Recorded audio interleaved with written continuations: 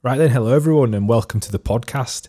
For those who don't know, my name is Josh Gudgeon and I am the founder and owner of Get Your Media. All these podcasts are recorded out of Get Your Media studios in Leeds. The reason I started this podcast was for personal development. I wanted to speak to other business owners in the area to find out how they had managed to start their business and the pitfalls that they might have come across. You know, we're not trying to reinvent the wheel. I want to learn from other business owners and not make the same mistakes that other people have made. And in doing so, if we can create this platform, create this content for other people to be able to listen and learn from, I think it'll be a very valuable tool. So I'm excited to get it going.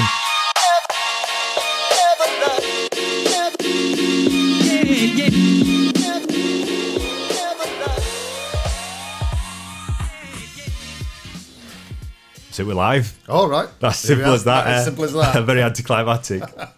Welcome to the studio, Brian. Well, glad to be here. Yeah, you happy?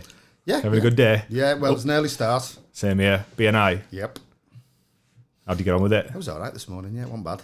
But it's the second day on the trot that I've been up at 5 o'clock. Yesterday I went over to Anglesey. Oh, I thought you were at that in business tomorrow. Yesterday. I had to get patio doors fitted to the house over there because they were leaking water.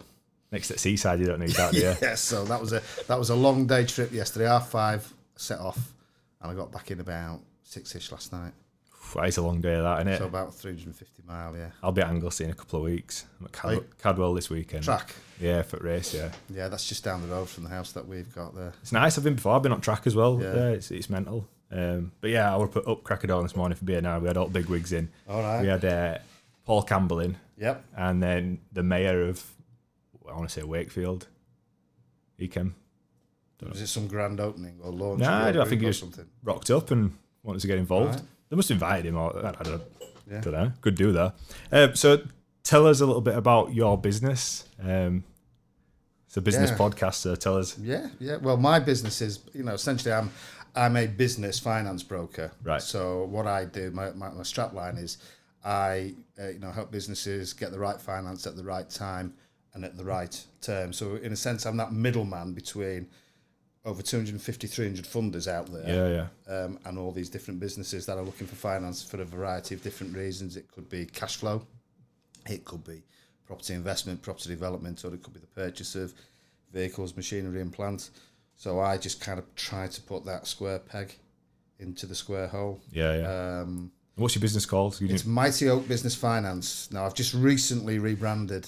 I used to trade as Synergy Commercial Finance. I'm still part of the Synergy network, so I still enjoy all the benefits that Synergy offer, which most importantly is the compliance model. There's a whole host of other benefits that they provide, but actually Synergy wasn't my brand. It didn't really say anything about me, so I've been going through a process, and I'm probably still on the journey now of actually doing the rebrand. Who rebranded you?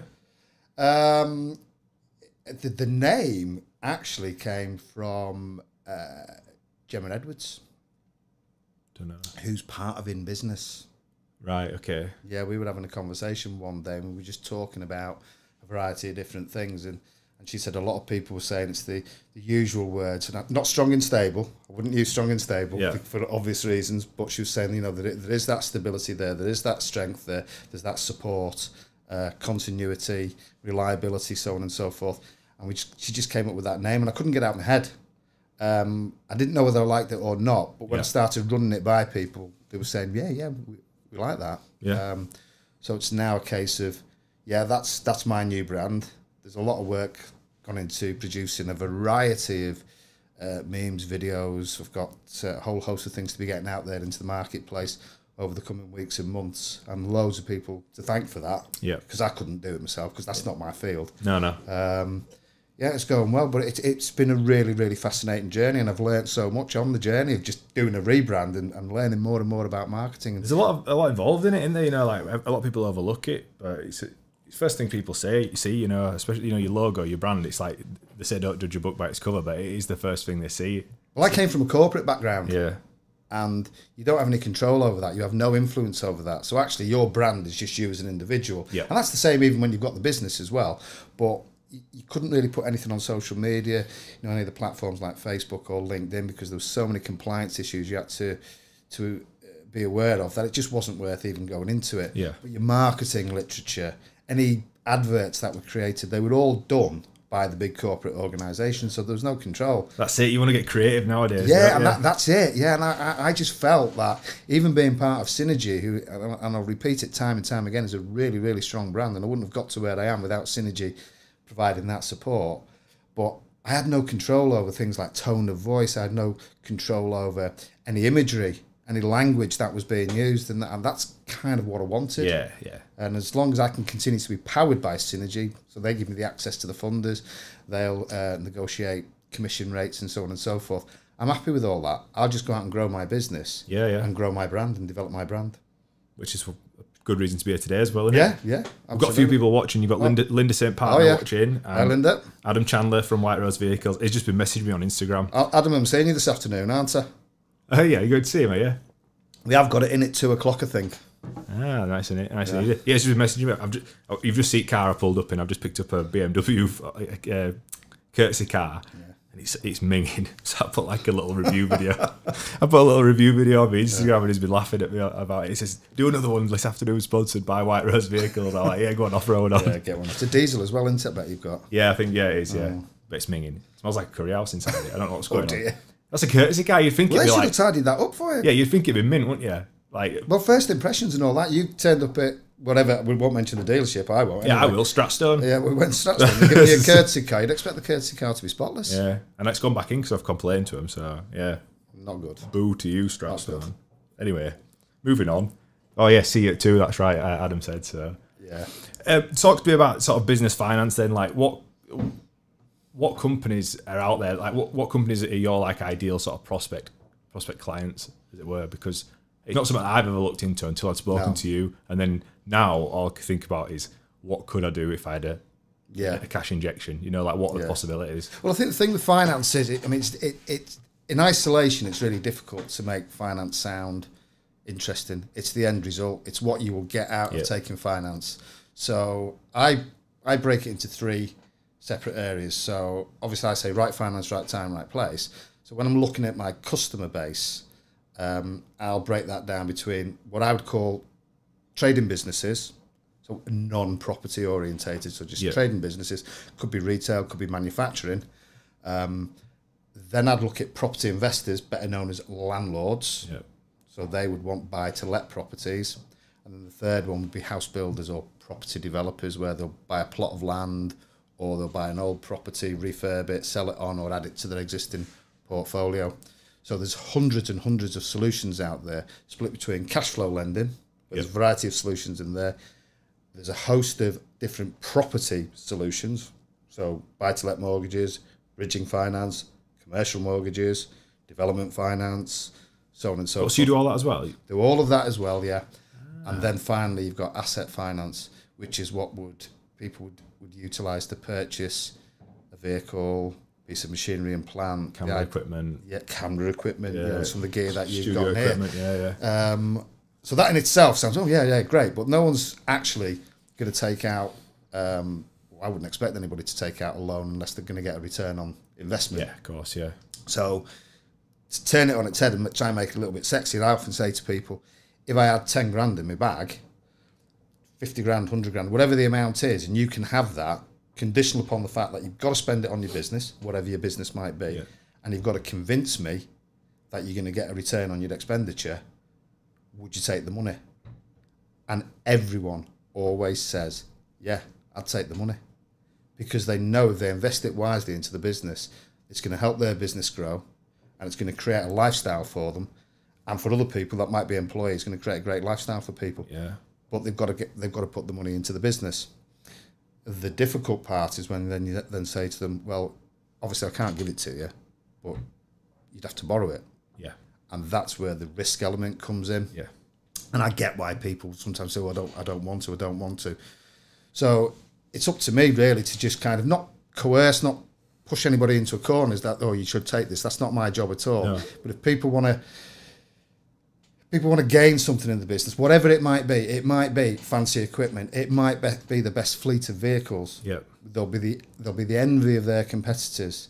It might be they want to win a new contract, but they just haven't got the cash to go out and invest into that contract. It could be that, ultimately, they're dreaming of this fantastic house and all these family holidays, but the business needs to be successful to support that. but it's where does the success come from? There's a whole host of factors that will influence and determine success. Yeah. Money is just one of them. But a harsh reality in life is that the world does revolve around credit. Of course it does, yeah. I mean, is it your responsibility then to almost like sift through the people and see, is it justifiable? Like almost look at a business plan, like, and say, like, I want to borrow 50 grand off you. You're going to sit there and go through and say, like, where do you see the profit coming from this investment? Are you going to make your payments plus a profit to keep it going? Do you go through that with them? Or? There are certain customers that do, yeah. And I get introduced to a lot of businesses out there where they actually want me to take that, almost like be a financial consultant, whereby I'm going to do a full drains up on what they've already got or not got, where it is that they're going to go and how we can help them to get there. And then there's some others which is just really quite specific. I want X thousand pounds for this. Yeah. And that is a pretty straightforward application. The skill to it is knowing what to say to the funders. Right. And how to present it to the funders. Yeah, because I mean, they'll probably want a lot of evidence, won't they? Will they want a lot of evidence, or is it? Well, it's changing. Right. You know, those funders out there that you'll get the cheapest deals with are going to want more and more information because it's a risk business, isn't it? Yeah. And they don't want to lose the money. And then there's others that are trying to attract a different type of customer, one that we wouldn't call a vanilla type customer. There might have been a few issues in the background. It just doesn't meet the bank's criteria. Yeah. And we work with banks as well. So therefore, they'll probably charge a higher rate, but actually they won't go into the same detail when it comes to assessing the risk. They'll still assess it. Yeah. But the key is just presenting it in the right fashion. But if I'm sat down with somebody, and I do want to work on a face-to-face basis, if I'm sat down with somebody and I don't think it's the right thing for them to do, I'll tell them. Yeah. Because there's no point sometimes throwing good money after bad. Ideally, we want to be working with businesses that are in growth mode, rather than survival mode. Working with businesses that ideally understand their numbers, and that's a challenge. Yeah. As we learned on Friday, not everyone understands the numbers. So I see that's I've been there. Well, yeah, I've been there. but I see that's part of the education process. Yeah. You know, people should know the numbers, and they don't. You know, and that's not me being critical. You know, I'm not being judgmental about it. But you know, if I can help them understand what the numbers mean. You know, we learned a lot at the EBA on Friday, didn't we, about it? You know, all the better, because ultimately I just want people to be successful.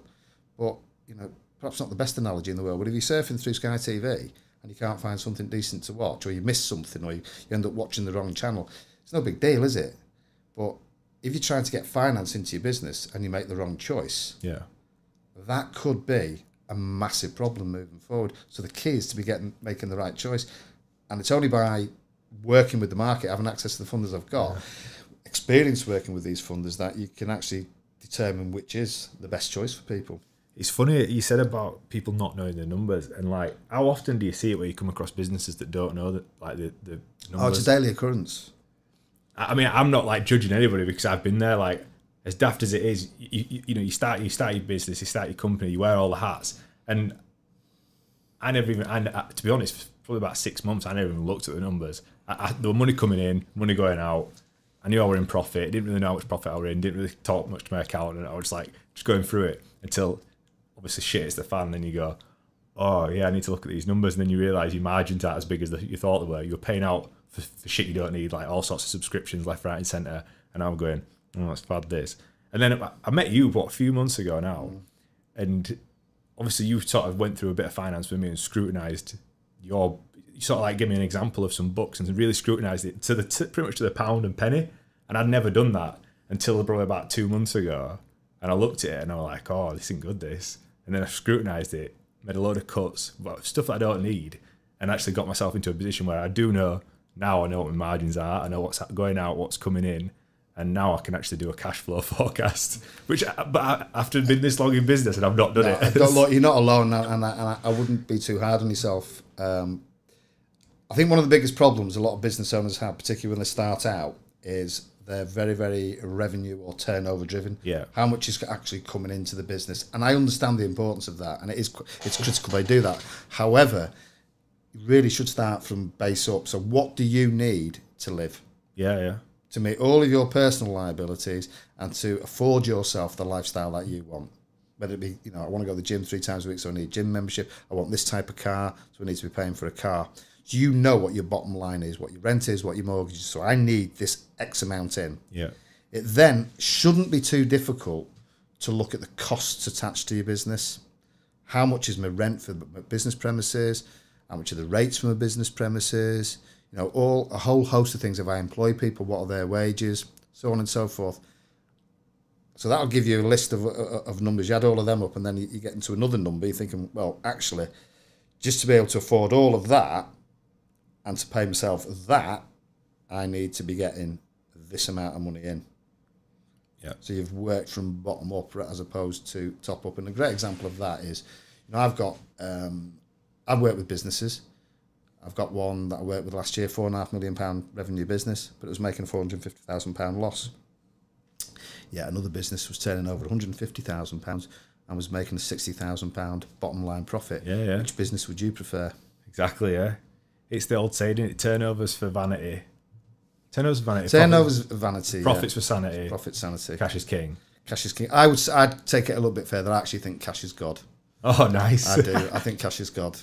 I've seen too many businesses throughout a 30-year career making a profit, but they've run out of cash. Yeah. And they just tip over the edge. That's really difficult to understand because it doesn't really make sense, that, does it? Like, when you say it out like that you're making a profit, but then you run out of cash. Because you've invoiced something, it shows on your profit and loss account, and you've invoiced £1,000, right? And that will show.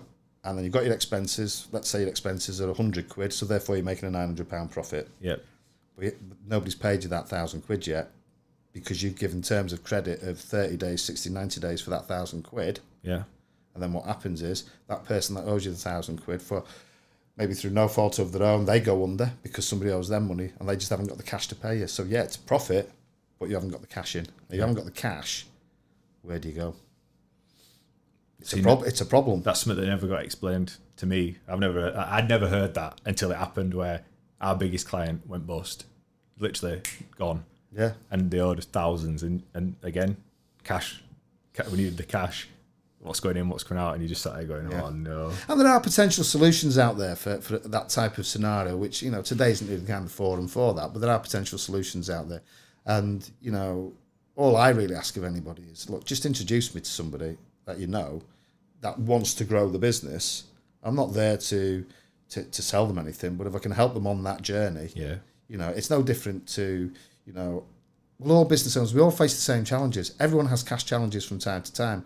Everybody wants to market the business. Yeah. Everybody wants a nice vehicle to get from customer A to customer B, wherever it might be they're going. Everyone wants a great telecommunications system.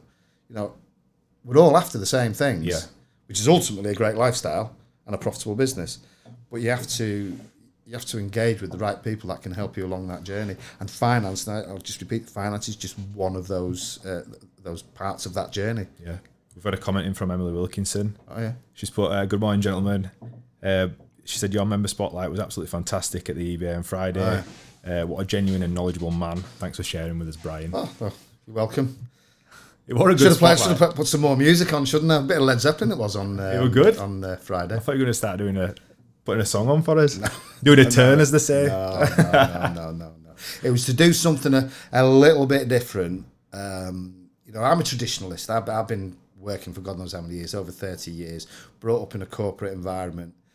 And yeah, I was a bit of a maverick from time to time when I was at work, but I wasn't a disruptor. And you kind of go with the flow a lot of the time. Going out in business, it's like, well, how do you separate yourself? How do you make yourself look different? Yeah. You know, how do you come across differently? And you've got to do different things. You do. You can't be seen to be in with the crowd. And as long as what you're doing is morally okay, there's nothing illegal about it, and you're just being a little bit disruptive, which is what I like about you, because you're quite disruptive, and you'll say things to me that I just think, shit, why have you said that? And I'm not going to name institutions, but we were talking about one the other week. Said, well, why does it even exist? Let's do it a different way. Yeah. That we do it a different way. It doesn't need to be like that anymore. And I kind of dwelt on it, and I thought, you know what? Yeah, you actually had a point. Yeah. And I think in my marketplace, you have. And there's a guy out there. And Paul Beasley mentioned him the other week, and I've got no issues with mentioning him again today. A guy called Matt Haycock, and he's called the Funding Guru. Oh yeah, Spot on brand. absolutely spot on brand. You know, and Matt, if you're watching this or you ever see this, you know, I'm quite envious. I'd have loved that brand. Yeah. It's absolutely fantastic. But he's been out there and he's been quite disruptive. He's got a large following, and he's doing something a little bit different. And I don't want to emulate him. No. Because I've got a different marketplace that I want to attract and different people I want to work with. But notwithstanding that, there's a lot I've taken from what he's doing because he's doing a good job at what he's doing. I thought, well, yeah, I'll start being a little bit disruptive. It's funny, I mean, like, obviously, I do say it, like, if you're doing what everyone else is doing, you're doing it wrong, because if it hasn't worked for them, it's not going to work for you, is it? You know, like, everyone can make the videos in the cars, everyone can do this, that institution that we were talking about, it's just one of them things that we've always done it this way, it's been there forever, we've always done it this way, and it's like, but it's not working, it's not worked for years, so just, like, start again, or, you know, just pave your own way, you know, that. We can't really say what it is we're talking about. Well, I mean, you know, on a more basic level, if I give an example, I put a post out last night, didn't I, on the EBA page, and it was a picture of me, one of these silly images that you get off, is it Snapchat or something? Yeah, Snapchat. Now, I'd heard about Snapchat, but I only joined it at the weekend because the grandkids were around with the mum and dad, and just as an illustration, I keep in touch with my grandkids either via Facebook Messenger or a text message. Yeah. And I can wait bloody days for them to come back to me. Snapchat, and they're straight onto it. Yeah, and they're responding to me. So I'm not going to use it for business, no. but I'm doing something a little bit different. So I'm not doing, I've always sent you a text, I've always sent you a messenger, so I'm going to continue doing that. Because they're not tuning into that. They're tuning into Snapchat and responding straight away or at an appropriate time. And actually, it's quite humorous as well, because you can do all these voice changes and stuff like that. So for me, that one application, you know how cynical I am of applications. Just that one app, the kind of it's created a far better environment of communication with my grandkids than what existed this time last week. Well, you've stepped into their world, haven't you? Yeah. You know what I mean? You've took the time to step into their world, and they're like, they think the granddad's ace because now they're on. It might be Instagram next. Who knows? It's wherever you're. But like, from a business standpoint, it's wherever your audience is and what you can do to go into the other people's world and sort of disrupt, make a little bit of noise. And it's not in like a disrespectful way, but just doing stuff that's a bit different. You know, there's a time and a place for all these like different types of media, video, vlogs, live streams. There's a time and a place, but they've all got to be done sort of right and sort of independently so that you do stand out, because you don't want to be making the same live video that everyone else does that goes on for weeks and weeks. You don't want to be making the same boring podcast. You don't know, there's ways and means to do each one, and that's where it starts to get a little bit more technical. But as long as you're doing something a bit different, like if your competition isn't doing it, start doing it. And I'll tell you the best example of it, and I know nobody likes talking about the B word, and I'm not going to get political, Brexit. Oh, Brexit, I'm not going to get political, because it doesn't really, I'm not bothered about which side of the fence anybody sat on, which way they actually voted. But if you actually look at Campaign Leave or Leave Campaign, the way they used social media in those final weeks to get through to an electorate, to actually get a message across to them, whether the message was true, right, wrong, whatever, it's irrelevant. They actually got through to people. People tuned into it. I think there's about 3 billion messages that went out there of different sorts. And actually look what happened. And there was the... I think it's been proven. There was a documentary on about... Well, it wasn't a documentary. It was a kind of dramatisation. And it was... what's his name? Cumberbatch played... Cumberbatch, the... Yeah, but I know what you mean. He played Dominic Cummings, who was the architect of this. Right. And it was all about using social media and getting into people's heads. So, really, really powerful. Yeah, and at the same time... I'll still turn now and say, I'm not sure about Facebook ads. I'm really not sure. So actually, it's just me that's not sure. Yeah. And as I'm on this journey, I'm beginning to realise bit by bit, well, actually, it doesn't really matter what I think. No. It's actually what the people out there are thinking. So I've got to tune into what people are thinking out there. And, as I did with my grandkids, and as you've just mentioned, get into their world. Yeah. So how do I get into their world? I mean, it proves it works. I mean, like, Brexit's a good example of it. And you can make some a lot of noise using Facebook and using all these social media platforms for right or wrong reasons. Like Brexit is a prime example where they spouted one thing and then another thing actually happened, and now we're in this hole. But it sort of is what it is, and it's same for business. Like any business owner's got the opportunity to put themselves on a platform, but you're out there to be judged as well. that's the scary part about social media, which a lot of people don't think about. Like when you do start creating this content, this can come back and bite you in the ass as well. So you've got to be clever. You've got to think a few steps ahead of the game with what you're creating. It's not just a case of off the cuff doing it, because it will come back and bite you if you get something wrong. It's out there, isn't it? Yeah, this is live. Do you know what I mean? One slip up, it could end your career. Yeah. Depending on what you say and your views, especially like if you were corporate, you probably have some guidelines that you've got to sort of stick to and what you can and can't say politically, whatever. So you've got to be careful. But as well, you've got to be yourself. So like all my content I try to be myself, and there's some stuff that I'd say that are a little bit more controversial, but it's never going to get me in hot water. And some stuff I'll just steer straight away from. Like I don't want to get involved. Yeah, I mean the biggest area for us in the financial world, financial services, will always be compliance and this wonderful thing, GDPR. And I know GDPR applies to absolutely everyone, but you will never ever find me discussing a company name with anybody. I just won't do it. No.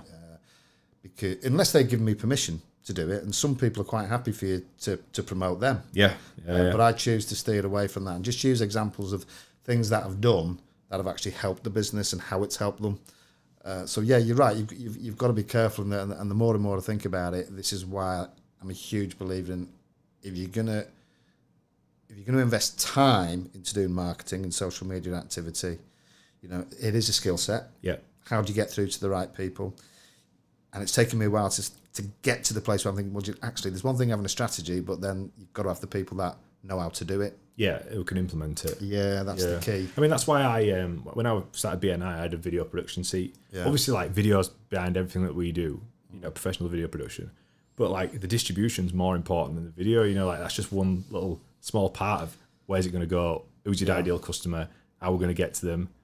Like it's like business 101, isn't it? It's like what are your good customers now? Which ones are your bad ones? You want more of your good ones, right? Let's really niche down and find out what makes them the best, and let's just target them. And if they don't fit in your category, they're not your customer. Which a lot of people try to be all things to all people. I tried to do it. I think everybody does when they start out in business, and it's very, very difficult to define who your audience is at day one. Yeah. And BNI isn't necessarily everyone's cup of tea, but actually what BNI is quite good at is it does actually help you to become specific and say, I'm targeting this business, and this is the reason I'm targeting that business. And I'm a bit anal about it as well. I keep records of every business that I've worked with. I look at what the income was, whether it be fee income, where the biggest margins are, and I know what businesses I'm likely to be able to help. Yeah, and that's what you've actually got to focus on. Yeah, I mean, same for me. Like recently, we've just put out a show reel, and it's all basically sports or motorsports. That's it. And there's a reason for that, because we can do the corporate stuff, like really corporate stuff, and we've got jobs still lined up. But that's not what we enjoy doing as much. It's not as lucrative. So we've just sort of made this show reel. It's really sports based. It's really motorsports based, and we'll stay in them lanes for a bit because it's working for us. And once you do niche down, it makes life a lot easier. And then obviously the vlogging and the sort of consulting that we do, that's another side of it. I just think one of the biggest challenges for a lot of small businesses, and we've had this debate, separately, is, there's so many things you need to spend money on to grow your business. Yeah. And, marketing, the social media strategy is just one of those things. And a lot of businesses just don't have that spare cash to do it, and that's a real challenge. And it's, there will always be some that will take the leap of faith. Yep. And there'll always be others that are somewhat more risk averse. And I think it's just taking time out and sitting down with marketing people and understanding what actually is on offer, what is available. And, Facebook ads might be the right thing for people. Paul Beardsley put something on Facebook the other day about Facebook Boost. Yes, yeah. That was called. Yeah, so it just goes to show my kind of ignorance around boosting it. Posts, and people are just boosting it. Yeah. And I've done it myself. I boosted something. It only cost me about £8 or £9, something about 3 months ago. And I put it down in a local area. I think it was a 30-mile geographical radius of Leeds. Yet the people that were looking at it were outside of the country. I don't know how that worked. And it was like, I've got something wrong here. I'm not doing this properly. I don't know what I'm supposed to be doing here. But again, people need to remember that Facebook's a business. Yeah. this is the funny thing, right, about Facebook and sort of like ClickFunnels and all these massive corporate companies now. Just try following Facebook. Oh, yeah, you've had this conversation, haven't you, before you can. If you're listening, right, just try find a number for Facebook and give them a call. Biggest business in the world. There's a big button there that says boost here, you know, get into your ads manager, start running ads. When them ads stop working, try give them a ring. There's no one there. So you can start, before you know it, and you can lose money like that. You can literally put thousands into Facebook ads and it's gone straight away. Like you could make one mistake and it's all gone.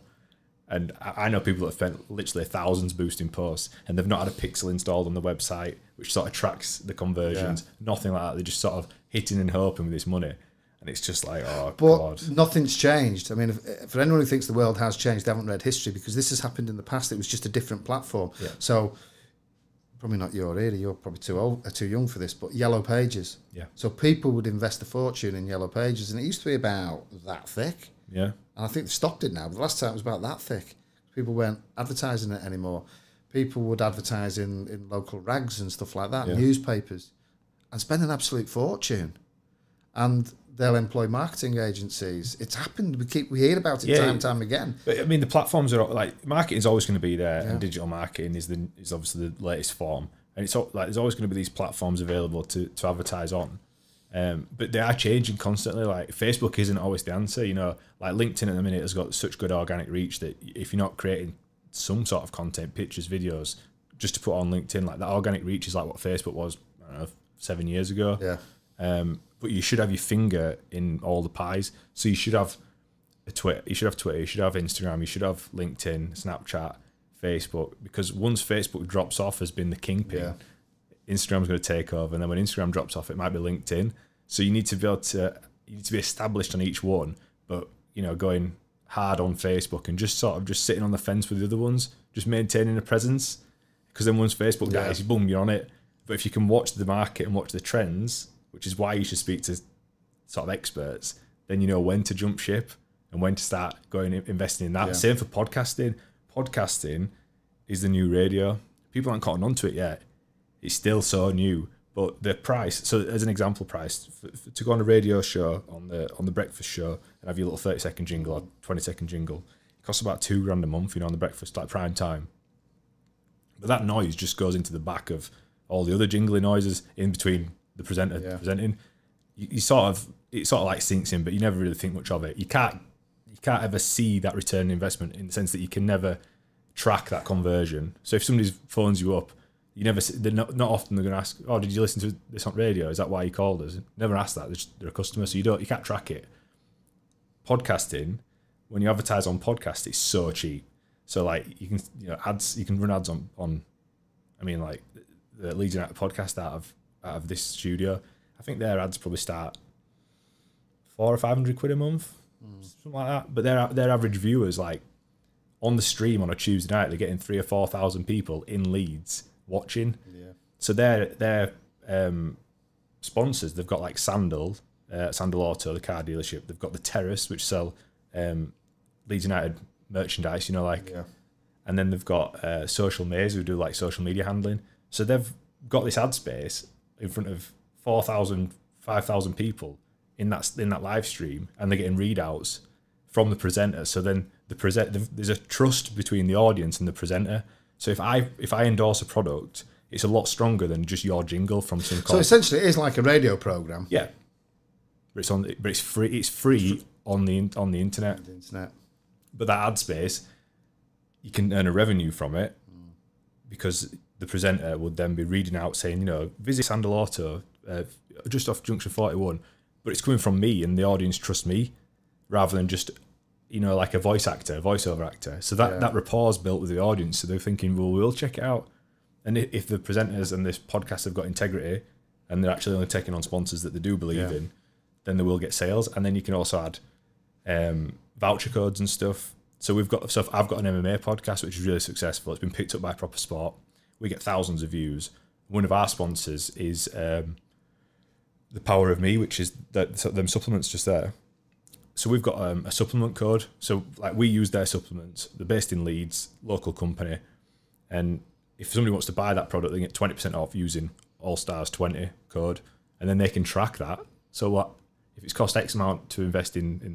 into advertising, but we've seen a return because of this voucher code all day long, innit? They're going to keep sponsoring you. I suppose the thing is, though, how do you find the right podcast to listen to? Because, you know, there's a lot more traffic now, isn't there? A lot more people wanting their own podcast channels, so on and so forth. Yeah. Whereas invariably people just do tend to tune into one or two radio stations, don't they? Yeah. When they're driving to work, when they're coming back from work, probably not on the bus, you know, not playing it on listening to the radio on the bus. Whereas a podcast, you know, I wouldn't know where to start, to be honest with you. Whose podcast am I going to listen to? Yeah. Yeah, there'll be some, you know, there'll be business coaches, there might be some financial ones that I'm interested in.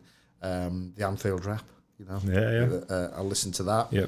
But as a general rule, apart from that, I wouldn't really know. So how do you actually get so if I wanted to do a podcast, for example, my own podcast, how do I start getting that out there? I think it's easy to do the podcast because there's applications out there, but to get it out there, for yourself, like if you created one and you niched it, stayed in your lane, stayed in your niche, there is always an audience for you. But then go find them. So I mean, like you hear Craig talking about fishing in the right ponds and stuff like that. Once you know what your audience is, then you start sharing it, and you incentivize the audience to share it as well for whatever reason. But also building up your personal brand, people will want to listen to it. So by doing stuff like this and putting snippets out on Facebook, on LinkedIn, people are, I'll check that out. That's all I did. You know, like I created a podcast. The business, like people don't know that I do the entertainment one, which is really successful. Yeah. So that audience don't care about this business podcast, and the audience don't care about the mixed martial arts one. So they've got their own markets, their own niches. Yeah. So like, again, I leverage networks. So I went, right, I've got a studio, I've built my studio, I'm going to start getting guests on. What guests? Because mine's quite generic, it's about business and trying to help people in business. I need a bunch of different, I need accounts, I need finance, I need marketing, you know, I need all these different people. So second guest I had, Craig Wilkinson. Yeah. Oh, what do you do, Craig? Oh, I run a massive networking organisation of like 3,500 people. Oh, do you want to be a guest? Yeah, go on then. So boom, you're in front of 3,500 people going, who's this guy? Studio looks nice. Oh, what's Get Your Media? Why is that on? Oh, I'll just check them out. I'm quite impressed with the studio. Thanks. Yeah, I am. It's bigger than I thought. Don't do everything by halves. You know what I mean? Like, this was a bit of a passion project. You know, I was never intending to rent it out. It was only because the Leeds United podcast approached me because Radio Yorkshire got shut down that I actually started doing it. And then I thought, you know what, it can, you know, wipe its own ass. It can make some money. But like getting people like yourself in, I've now created a platform where you can sell yourself to my audience, so people can know a bit more about you. But in turn, your network now knows about me, so it's like mutually beneficial. It doesn't cost you up to come in. Only our time sat here chatting, and you know it's same for you. Like if you did a finance one and got other people in the finance industry to come in and discuss topics and industry trends, they don't have to be like 15-20 minutes an episode. But then you become an authority. So when you walk into a networking event and you say, right, I'm Brian from Mighty Oak. If you want more information, just jump on YouTube and watch one of my videos or get on Apple Podcasts and listen. You're way above your competition because they're not doing it. And it's interesting because I've actually got some professionals from actual funders lined up to have interviews with them throughout the course of this year. So obviously they want to promote their business as well, don't they? Exactly. So I've got somebody from the invoice finance world, somebody from bridging finance, and another cash flow lender. That it's going to be a simple 10-15 minute interview, just really them telling people what it is they do, and if there's any intricacies, because there's so many funders out there. You know, it's really, some of it can be quite complicated, but I would just say to people, keep it really, really simple. They just need to understand the fundamentals of this type of solution. That's all they're after. And, then you get that audience. If they've got any Q&As, they can either go to you, they can come to me. So that's all been lined up for H2. There you go. I might be renting this studio. There you go. It's there. It's an option. And it's so powerful. Like, when you've got them 15-minute interviews, and you can take that 15-minute interview and take 2-minute snippets out and upload that as part of your content strategy. There might be just one segment, boom, get it out there. And then you might be talking about something else, boom, get that out there. Before you know it, like an hour's interview that we've got here, this could feed my content for my strategy for 2 weeks. We just put little snippets out. Like we're talking about the benefits of podcasting and becoming a key person of influence. Above all your competition, they're going to go to you. And I do think Josh, that's one of the things when you go into business.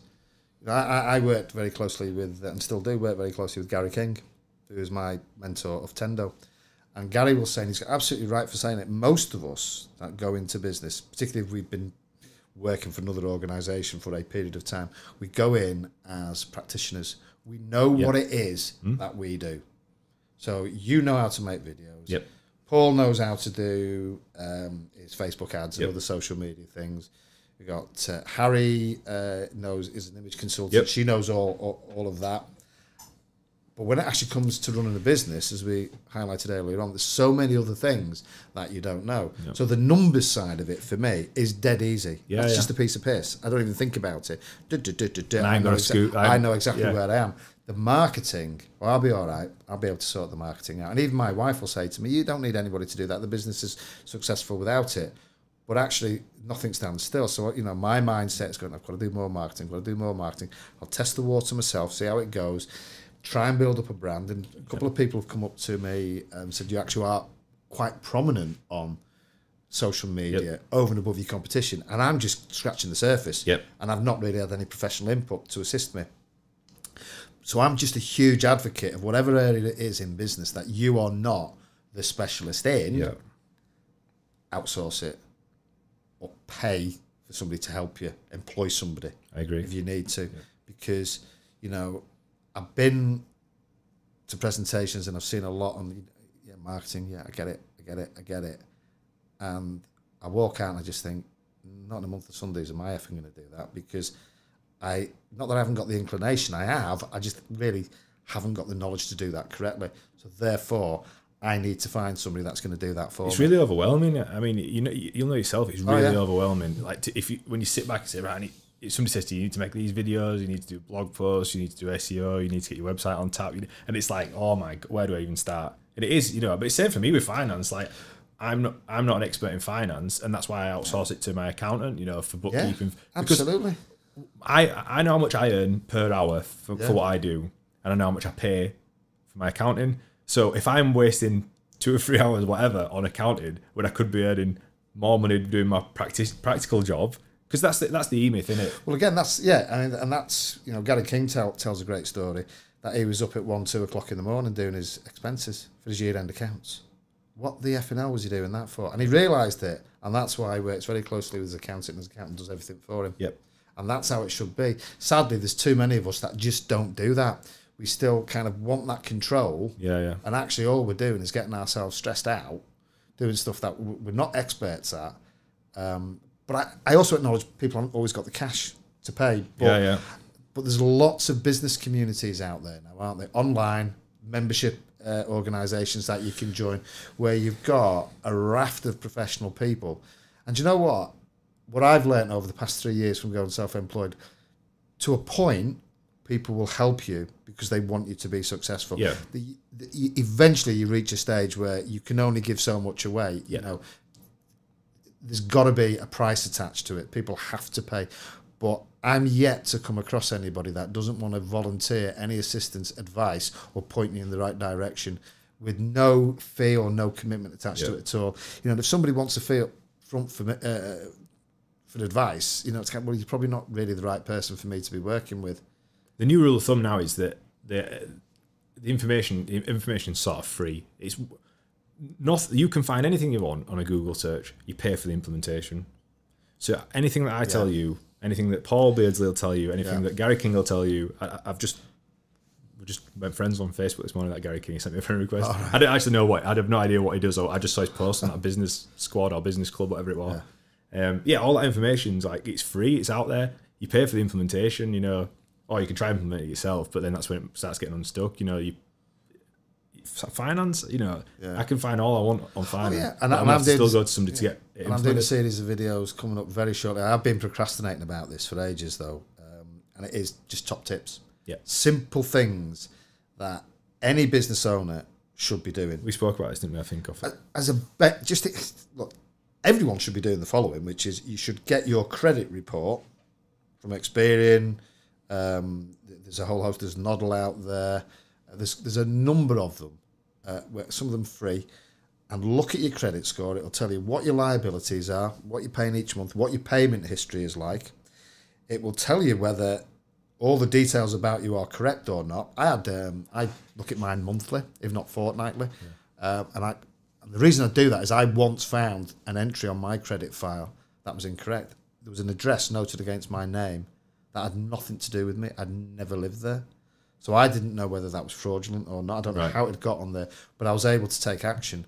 So this isn't looking at your credit file just to say, oh, I want to get finance, I need to know what my credit file looks like. But bear in mind, every funder will want to see your credit file and they'll do searches, but you've got to give the consent for them to do searches. But you need to know yourself anyway, because, you know, I want to know where I am, how much have I got outstanding on this, how much haven't I got outstanding, what's my actual credit score? But perhaps most importantly, is all the information here correct? Because if it ain't correct, there's a problem, and you need to get it corrected. Yeah, and that's one of the top tips I give to people, because I always ask people, when we go for the finance and a search gets done on you, whether you like it or not, a search is going to get done. Yeah, I don't have any control over that. A search will get done. Is there anything that's going to crop up on your credit search which is going to bite you in the backside? And trust me, I've been sat with people in years gone by and they've told me everything's absolutely perfect. And then a week later, I've gone back to them and said, you know, that credit search, when you said everything was going to be perfect, can you just go into a little bit more detail about the bankruptcy last year, please? And they'll turn around and say, and this happened. I forgot about that. Sorry. They didn't. It's just that they didn't feel able, for whatever reason, I'm not being judgmental, they didn't feel able to share that with me. So I didn't regard that as necessarily being a negative, because some people just might be embarrassed about it and don't want to talk about it. And I get that. I get that, but I'm not there to judge anybody.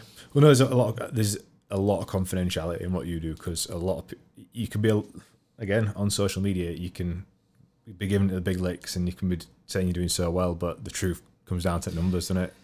It does. But with any business, though, you know, it's all about, there's a lot of smoke and mirrors out there in business for understandable reasons. But I've learned over the years, invariably, what you're looking at isn't real. Yeah. What you see isn't real. And I've turned up at lots of houses, going to see company directors, beautiful houses, double fronted, nice gravel drives with a Beamer on there, a Range Rover Sport, you know, shag pile carpets that deep, Barker and Stonehouse throughout, and everything looks wonderful. And then you start drilling into the detail, and it's not as it seems. That doesn't mean there isn't a solution. No. It just comes back really to what I said earlier on, that the world revolves around credit, and a lot of people living on tick all the time. And it's just understanding the true picture. And that is my job, is to go out and understand what the picture is, not be judgmental about it, because you, as a business owner, want a solution for your business to do whatever it is that you want to do and afford you that lifestyle that we spoke about at the beginning. And I've got to then find the right solution for it. I think that's probably the best thing for business owners, is to be able to look at themselves in the mirror and know that, like, I knew one of my weaknesses were when it sort of bit us in arse when one of the clients went bust and somebody didn't pay us and cash was king, and I'm like, oh shit. So now I've made a point of trying to take a weakness and turn it into a strength. So now I when I actually saw you and you went through that sort of that cash flow forecast with me, and you were so meticulous, and I'm like, God, this just seems ridiculous. And then I sat back and thought, no, it ain't ridiculous. This is what you should be doing. Like, it's so important. But I've just completely overlooked it. Put that into my world when it comes to marketing. So I'm going to go on Facebook later on tonight. I'm going to post this video, and it's going to be and press. And then we sit back and hope everything's all right. Then it's going to ping every now and again, or as we all do, because everyone puts a post out there for a reason and they want engagement. Every now and again, I'm going to be looking at it and saying, okay, what kind of engagement have I got on here? But there isn't really a strategy attached to that. No. I think about it and say, this is the message I want to get out there, and I'm going to put this message on Facebook. That one will go on LinkedIn. But whether it's working or not, I don't really know. But I don't know about the detail of what it is that you're supposed to do. So likewise, you know, never ever knock yourself for not knowing your numbers. You just didn't know them. Just like I didn't know, you know, how to. I'll come back to it again, and I'll use it as an analogy, because it's a non-business analogy. I'll come back to my grandkids at the weekend. I didn't know how they communicated. I've learned how they communicate now, and Snapchat is how they communicated, and the engagement has been phenomenal over the past 2 or 3 days. Yeah. Now, it wasn't that the engagement was poor beforehand. No. It's just miles better now. Yeah. Because we're using this thing called Snapchat, which changes voice and pictures and crazy things like that. But they love it. Yeah. They love it. And they'll be on to the next thing. This is same for like marketing and business. We'll be on to the next thing soon. Oh, yeah. You know, like absolutely. Facebook's going to die out. LinkedIn's going to become Absolutely. king. LinkedIn will die out. Something else will come up. And this is the market, you know. And I've got a 3-year-old granddaughter as well, Josh, that, well, she'll be 4 this year. And she's got one of these little kiddie iPad-y type things. And most of it is just kind of, it's videos which are loaded onto, but you can download other stuff. Yep. But I've seen her with my wife, her grandma, and, you know, sometimes on the phone and on her own thing. And they just know. It's petrifying. They know. Volume. They know where everything is. And I'm thinking, you're so dexterous for a 3.5-year-old on this little tiny machine. And it's like, you know, granddad and grandma don't really know how to use half the things on it. But you know, it's like on board of that. So she'll, on YouTube, for example, she'll on the iPad, she'll pull it down and push it to the side. And I'm thinking, oh, that's how I learned how to do it. I didn't realise. They're watching all the time, aren't they? Yeah, they're learning, amazing. they're absorbing. It's fantastic. I think, like for me, so like I grew up in the time where phones were becoming popular. You know, like when they started getting out the little knock. So I would have, from a time where I grew up knocking about on the street. Yeah. You know, so I had that. So it was like pre this technological evolution, and I'm now benefiting of growing up in a time where technology became so advanced so quickly. You know, when the phones went from little Nokias to then went to iPhone, first iPhone, and now we're on iPhone 10. And then same for like, it would dial up on it. I remember dial up internet. Oh my God, I remember it, yeah. Yeah, so I remember and I'm only 26, but I remember dial up internet, and now we've got super fast broadband with live streaming here. Yeah. None of this even existed. He'd phone people that was engaged and said, they're on internet. Yeah, exactly. And I remember that. So like so this is why it's sort of a millennials podcast. I've seen like that growth, whereas your grandkids will not know any of that. You know, they will remember, like, so you've seen both sides as well. Yeah. So it's just a weird one now. Kids growing up, they're used to using iPads, and they're used to using like. First time I saw a 2-year-old using an iPad, my brain melted. I was like, I cannot believe that kids can use an iPad. Like I couldn't believe what I was seeing. I think as long as the world of social media and technology, you know, parents realise that, you know, this isn't just an excuse for you to hand to your kids so you can just sit down and watch TV yourself. You've got to still engage. You've got to read to them. Yeah. You know, you've got to have that communication, because each and every generation invariably rebels against its previous generation. Yeah. So in the 60s, for example, it was all about, you know, it was, what was it called? There was drugs and sex and all that hippie power and all what have you. You know, and that was totally against what was going on in the 50s and early 60s. My generation, we were kind of more like a drinking type generation, where I look at, you know, the youth of today, they're not really drinkers, you know. And if I just go back, and even 10 years ago, if you were meeting a business customer, so I'll meet you in so-and-so for a pint. What do we say now? I'll meet you for a coffee. So everyone always does things a little bit differently. Yeah, pubs were a reference point for, like, where do you live? Oh, we live by Black Bull. Go down 2 streets. And this is what it'll be like with kids. So I actually believe, it might not be my grandkids, it might be their kids, but there'll come a stage whereby they'll be saying to their mum or their dad, "No, I don't want to buy this online. I actually want to go to the shop and buy it from the shop." I just do think things have a way of coming back round, but that might not be in my lifetime. But at the same time, we've got to recognise Google is here to stay. Google ain't disappearing. So it's embracing it for what I need to embrace it for. Yep. Getting the professional input from the people who understand it better than I do, and saying this could actually work for you. And I think this applies to every business owner. You know, it's just different for different sectors. But making sure that I don't become too preoccupied with that. Like the screen time I learned about. I was horrified when I saw that, how much time I was spending on it. It's too, it's scary when you look at screen time, and then becoming so, like, if your business becomes too reliant on that, you know, like people that do run Facebook ads, if Facebook just disappears overnight, I know people that run Facebook ads, and that's all they do. That's their living. That's their agency. couple of weeks ago, Facebook and WhatsApp went down for 24 hours.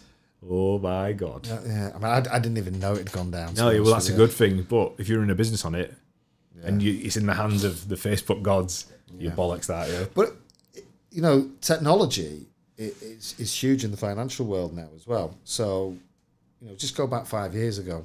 So most people, they would go to the bank. Let's go back 10 years around the crash time, just before the crash. So people would always go to their bank. Yeah.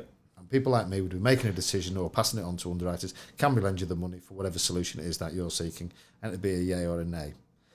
Now that time between getting all the information to agreeing it and then getting the money out the door, let's just assume it's a simple cash flow loan where there's no legal issues attached to it in terms of taking any property as security where you'd have to do conveyancing. That could take up to a month sometimes, if not longer, and still can. One of the great things, and I'm not dismissive about the crash because I know a lot of businesses were impacted, and it was a terrible time, and I was at the bank at that time as well. But one of the good things that did come out of it is the amount of choice that we as business owners now have in terms of finance, because you've got a lot of fintech companies coming to the fore, a lot of alternative funders that got the money from different sources. It wasn't traditional banking, and a whole host of different solutions. You can go online now with certain funders, submit the information they've got on their portal, and I'm not kidding you, you could have the money in your bank account on the same day or within 24, 48 hours, certainly within the space of a week. Yeah. Now, that would have been absolutely unheard of. And I applaud that. I embrace it. Yeah. I think it's absolutely fantastic. The cautionary note I attach to that is, because it's becoming a little bit too easy, the danger is that you customer over there, you could make the wrong choice because, oh, that's easy. Somebody wants to lend me the money. Yeah. And you're not looking at any T's and C's. You're not understanding what would happen in the event of. You don't ask any questions around early repayment charges. You just want the money. Yeah. And that is, again, where I would come in as the broker and saying, you can't, not all the funders I work with can be got online or you can approach direct. Yeah. But that isn't really the right solution for you. And here's why. It is petrified. How quick people can get money now is scary. I mean, a couple of years ago, I got some finance for a car, and I borrowed 10 grand, I think. And I filled the application form out on a Sunday night at like 6 o'clock. By Monday lunchtime, there were 10 grand in my bank. That is mental. Like that in my bank. Yeah. I couldn't believe it. But I know people now that have took out massive loans. A couple of clicks, boof, in the bank. Yeah. Isn't that a sign of like things to come though? Like, is that not a sign of I don't know, like if it's that easy, is it not going to could not cause some massive problems in the economy if people do start not paying it back? Like, it's just a bit. It's a great question, because if you look at the personal debt is not far away from the levels it was in 2007 and 2008, and a slight increase in the Bank of England base rate again is going to tipple a few people over the edge, because they're just not going to be able to afford the repayments. And I see it regularly when I'm sat down with people. People are living right on that edge, and if all of a sudden they run out of money and they can't pay it back, well, yeah, funders are going to be in a bit of difficulty. And there was one funder, I won't mention them, there was one funder that they pulled out the cash flow market about 18 months ago. They got hit with a lot of bad debt. Yeah. And they just didn't have the reserves, nor did they have the investors that were prepared to invest in that type of lending anymore.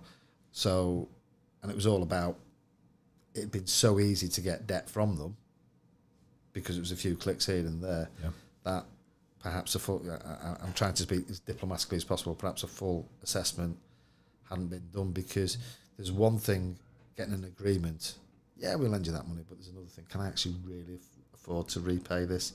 And if you get funders pulling out the marketplace because of bad debt, or they're restricting their appetite, then yeah, that potentially could have a huge impact on business, because it comes back to the world revolves around credit. Yeah. And if people can't get credit to grow their businesses, therefore they'll just stand still. They won't invest.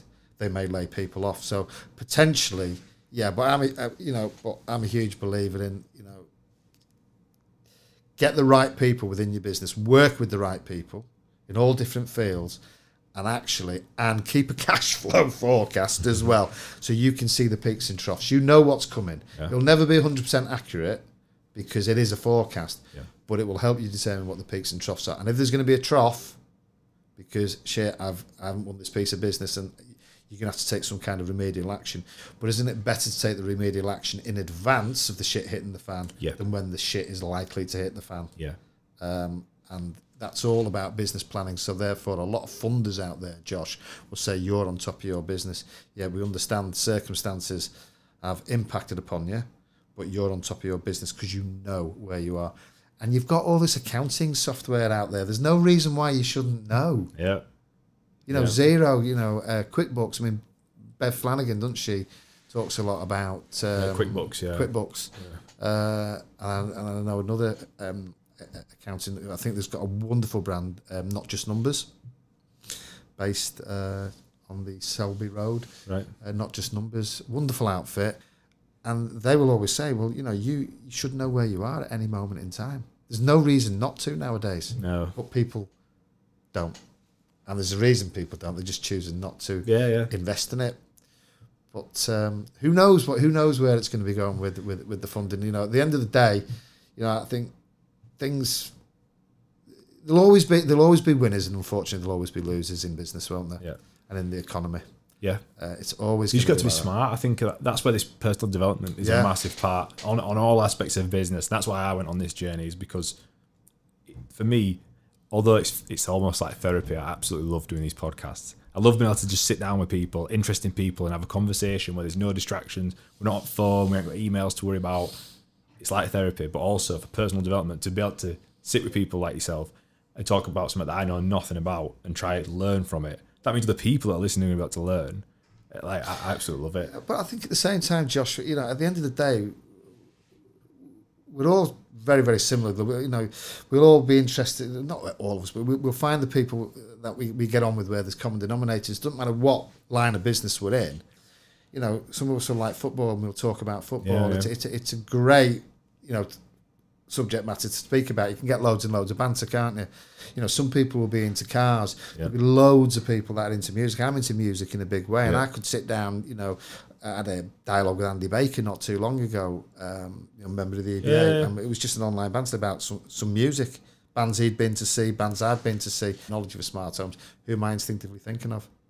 Andy. Exactly, yeah. And it's all about forging those relationships, and I'm a huge believer that there's very, very few people in life that most of us wouldn't be able to get on with or find something to connect us a little bit different. Yeah. How am I going to do it? And it's a journey that I'm still on. It's a journey that I'm learning about. Yeah. I wouldn't have done this 6 months ago because I wouldn't have felt comfortable doing something like this 6 months ago, because I would feel I'd have to be that professional person. Yeah. 18 months ago, you probably wouldn't even have seen me in a pair of jeans and a blazer. Probably a little bit further back, I'd have been suited and booted. Yeah. Because that's how I operated. Yeah. Because that's how I'd been brought up. But the world has changed. It has, yeah. The world has changed, and it's so powerful. I mean, like, this for my business has been unbelievable. Like, this platform, and the audience isn't big at all for this specific podcast specifically. But like, one of the ladies that just tuned in there, Lisa, she works for Ook Audio, which is like they do music licensing. So they're a local company in Yorkshire, and you can buy copyrighted music for your vlogs, podcasts, whatever. You can go buy it from them. And she approached me after she'd seen the podcast, listened to me. So that whole journey that a potential customer or buyer could have been on, she went through the whole thing without me even speaking to her. And then when I sat down with her for a coffee, she was like, I feel like I know you. She was like, I've seen all your content online. I know what Get Your Media does. I know what you do. I know who you work with. I know what you're about. And I didn't know anything about Lisa at this point. And I was like, that's fucking amazing. Well, again, I used to be, people get too preoccupied. I don't know what the audience is, but there's lots of lurkers, aren't they? And then people watch things at a later date. Yeah. What you never actually know. And that somebody, I often go to events and people go, "Oh, you're Brian Snape, aren't you?" Yeah. And I've got no idea who this person is. Oh, I like your branding. Yes, that means you've already started this personal branding journey. Okay, so where did you see that? And then but I didn't know who they were, and I've had referrals passed to me from people who I didn't even know who they were. Yeah. But I just know somebody that wants to talk to you. Is that what you do? And yeah, there'll always be occasions where I'll get introduced to people where I can't help them. Yeah, that's just life. That's just how it is. Or somebody who's introduced me didn't fully understand what it was that I did, and that's just life. It will happen. I'm not unduly concerned about that because it's just part of the journey. At least you're coming to me. Yeah. And that's what I'm bothered about. So therefore, even though I'm playing with it at the moment, I'm still doing something right because there's so many of my. I'll use the word competitive. I'm not a big one for the word competitive because I don't really regard myself as having any competition. That's why I'm quite happy to mention people like Matt Aycock. I haven't got any issues with stuff like that at all. But there's a lot of people out there that are doing diddly squid. They're doing jack all. They're not nothing at all. Yeah. There's also a lot of people out there that are doing stuff, but are continuing to do it in the kind of confines of how finance is perceived and should be doing it this way. Yes, that's how we're going to do it. Whereas, to a certain extent, I just want to kind of start flipping it a bit. Yeah, break the mold, man. If you're not first, you're last, and that's it. Like if you can walk into a room and people know who you are before you've got there, and you've got that little niche in the market, and your personal branding's on point, makes a hell of a difference. So you never know. There might be a Snapchat top tip. Yeah, I doubt it, but. Well, we've had a couple of questions. So from John Partridge, do you know him? Yeah. Brian, do you recommend invoice factoring for an SME with 500 to $1 million turnover, or up the overdraft? Question. It's a great question, John, and a lot depends upon what mode you're in as a business. If you're in growth mode, an invoice finance facility will invariably be best for you because that will grow in line with your revenue and your debtor book, i.e. the amount of money that is owed to you. Yeah. Overdrafts will be set at a limit and they will be unsecured, i.e. nobody will want to charge over your house up to a limit of maybe 50,000. You might get 75, 80,000 tops, but beyond that, they're going to start wanting security, whereas with an invoice finance facility, the security, the asset that you're actually handing over to the provider is your debtor book, which sits on your balance sheet. I don't want to complicate it, but basically they will take ownership of the debt, i.e. people who owe you money, what you have invoiced out. There's a lot of solutions out there, John. It's important that that you explore the marketplace. Yeah. You couldn't be further from the truth now. It's a lot of high-profile businesses are using it, and invariably they're in growth mode. Yeah. Eddie Stobart are one of the most well-known names that have used invoice finance. That answers your question, John. Craig Wilkinson has jumped on and he's put, go on Josh Gudgeon and Brian Snape with a little emoji. And he said that John Partridge is one of his inner circle members. Yeah, I think he's a guy down south, isn't he? Is he a landscaper? I've no idea. Sure he is. No idea. But they must be listening. There's an inner circle group today, isn't there? There's obviously Paul Beers is on it. Is there? Yeah. And then Debbie Binnersley has put, looking forward to the top tip videos, Brian. I rarely look at my credit rating, with the little ghost face emoji. Well, Debbie, I did email you earlier on about getting that one-to-one fixed up. I'm going to be back after the Easter break, so we'll look at doing it then. But yeah, do please get your credit file downloaded and have a look at it. And if there's anything on there that isn't right, take the appropriate action. And it's likely to be an address, could even, daft as it sounds, could even be a date of birth. But just, you're wise to download it and then check it regularly. Craig's just said that John's in Devon, so he must be the furthest member. Yeah, there's one in Scotland and one in... No, I do. Yeah, he's done some good videos, actually, is John, on Facebook. I'll have to check it out. Right, we'll wrap it up there. Fantastic. It's been a pleasure. Honestly, it's been good to have you. I've enjoyed it. It's flown by, Ant. It's gone a lot quicker than I expected. An hour and 10 minutes. An hour and 10 minutes. How long it is? You will have to come back in, though. I mean, like, this is a massive talking point. It's what people need to start being aware of. No. Me personally as well, like, I've learned, not quite the hardest way, but I learned hard way. to get on top of my finances for the business. So I'm well keen to keep learning from you. Well, and likewise, because we all want to be successful, don't we? Yeah. And I know it's a phrase which is often overused, but it is the SMEs in the country that are the lifeblood of this country.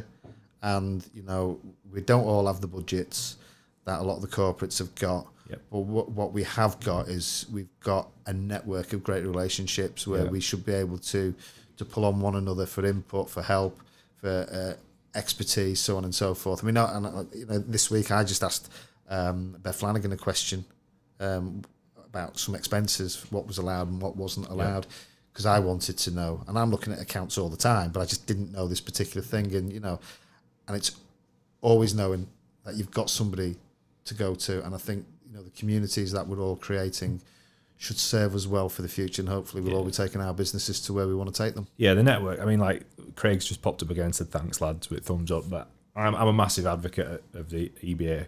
I've said it before, like even just for networking and just for the information that gets passed on, it's worth every penny for that month's without each doubt, monthly yeah. event. Without you know, doubt, like I've been a bit dubious with BNI in the past, and you know I'm starting to see some return now. But it's every networking event has its place. The EBA is fundamentally different to others that you go to, and you know I always enjoy it. We had a great event on Friday, and they're all indelibly marked in my diary for the remainder of the year. So yeah, thanks Craig for tuning in, and yes, I've really enjoyed it.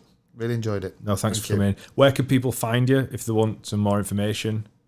Well, I can be found. I've got my own Facebook page, Mighty Oak Business Finance. If you just want to link in with me on LinkedIn, you can just find me under Brian Snape.